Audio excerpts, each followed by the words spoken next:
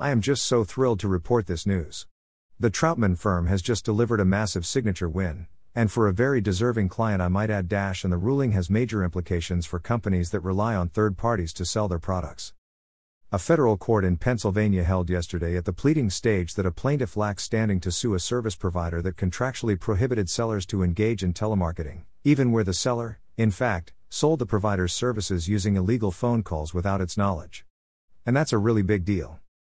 Before we unpackage this, let's have some background. As everyone that follows TPA World knows, I am a huge advocate of standing and constitutional arguments. This story will help explain why, smiley face.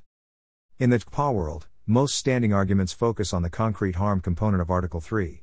But there are two related and equally important components that complete the standing trifecta: whether the harm is fairly traceable to a defendant's conduct and whether suit against the defendant will result in redress of the harm. In TCPA cases, these two standing prongs are often met, hence the focus on concrete harm, but in some instances they will not be. One such instance, as was the case in a suit called Bakori v. Car Guard, is when a seller is specifically instructed not to engage in the industry producing conduct at all. In Bakori, the defendant was the administrator of vehicle service contracts. Unlike the many scumbag auto warranty companies out there, the ones Car Guard is actually a really good company that seeks to deliver high-quality service contracts to consumers and helps to keep people's cars running. And that's an important service. Car Guard is also exceptionally focused on never allowing its name to be tarnished with claims that robocalls are used to sell its products. So unlike many other companies, Car Guard specifically prohibits sellers authorized to sell its products from engaging in any form of telemarketing. Period. Full stop. In other words, Car Guard is the ultimate TPA World good guy. Nonetheless, it was recently caught up in a TCPA class action suit brought by the Wolf. The Wolf's theory was that Car Guard should be automatically liable, in essence, because it accepted the benefit of the illegal calls. Making matters more difficult, the Wolf alleged that Car Guard instructed the seller to make telemarketing calls even though that just isn't true, and otherwise suggested Car Guard knew the calls were taking place. On a motion to dismiss, these allegations would normally have to be accepted as true even though they were inaccurate. So, in order to get past the allegations and to the true facts, the Troutman firm had to get creative. And that's where standing principles come into play. Unlike a 12b-6 motion that challenges allegations of a complaint, a 12b-1 motion that challenges subject matter jurisdiction can be made as a factual challenge. And while cases have properly recognized that merits-based defenses cannot be raised as part of a standing challenge, where the facts show the injury-causing conduct is not fairly traceable to the defendant in the first instance, a court can indeed must accept unchallenged sworn testimony over the allegations of the complaint, even at the pleading stage. So Car Guard, armed with a thoughtful declaration from its CEO, moved to dismiss the case, arguing that the conduct of the marketer cannot be fairly traced back to it. After all, Car Guard did not instruct the marketer to engage in outbound phone calls, it specifically told it not to make such calls. And it did not knowingly accept the benefit of the calls, it had no idea the calls were placed until after it had already accepted the contracts. So there was no causal connection between anything Car Guard did and the harm plaintiff suffered. The Wolf opposed, arguing that his allegations established enough to show standing, but the court disagreed. Recognizing that Car Guard had neutralized the only allegations related to its involvement in the challenged conduct, the court dismissed the complaint entirely.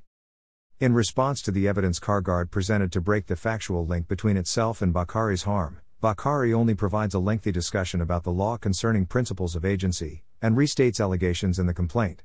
For example, Bakori merely reasserts that A-List was contractually required to use telemarketing practices to reach customers like himself. Because Bakori has not met his burden to produce evidence responding to Car Guard's factual attack, Car Guard's motion for lack of subject matter jurisdiction will be granted, and the complaint will be dismissed without prejudice. Great, no? The Bakori case is important for a couple of reasons. First, it represents a huge signature win for the new Troutman firm. Always great to deliver a really superb, first-in-the-nation result that has far-reaching impact. It's no surprise, of course, since the Tsar has delivered numerous first-in-the-nation wins at every firm he's been with. And notably, although we work with great local counsel, the guys at Fox Rothschild were fantastic in support. The briefing here was done entirely by the TF team, with the incredible Baroness doing the majority of the briefing. So even with a new firm, the wins just keep on coming. As you'd expect. More broadly, Bokhari demonstrates the limits of liability for companies that are caught up in TCPA cases merely because their products were being sold illegally by third parties who were not authorized to do so. Rather than file a motion to dismiss, which is very challenging in these cases because the allegations of the complaint must be accepted as true, or waiting until summary judgment, which comes only after very expensive discovery takes place in these cases, a standing challenge can be brought right at the outset of the case. And where a company can point to crystal clear evidence that it did not authorize or permit the calls at issue, there is simply no way to trace the conduct back to the offerer of the product. So the plaintiff lacks standing to pursue the case. And a well-briefed motion can deliver a stunning and immediate victory. Keep these critical issues in mind, PawWorld. It was a real honor to have had the opportunity to represent CarGuard in this case. Great company. And it was incredibly fun to watch the Baroness earn her first major victory working for me. Here's to many more great wins together, PawWorld.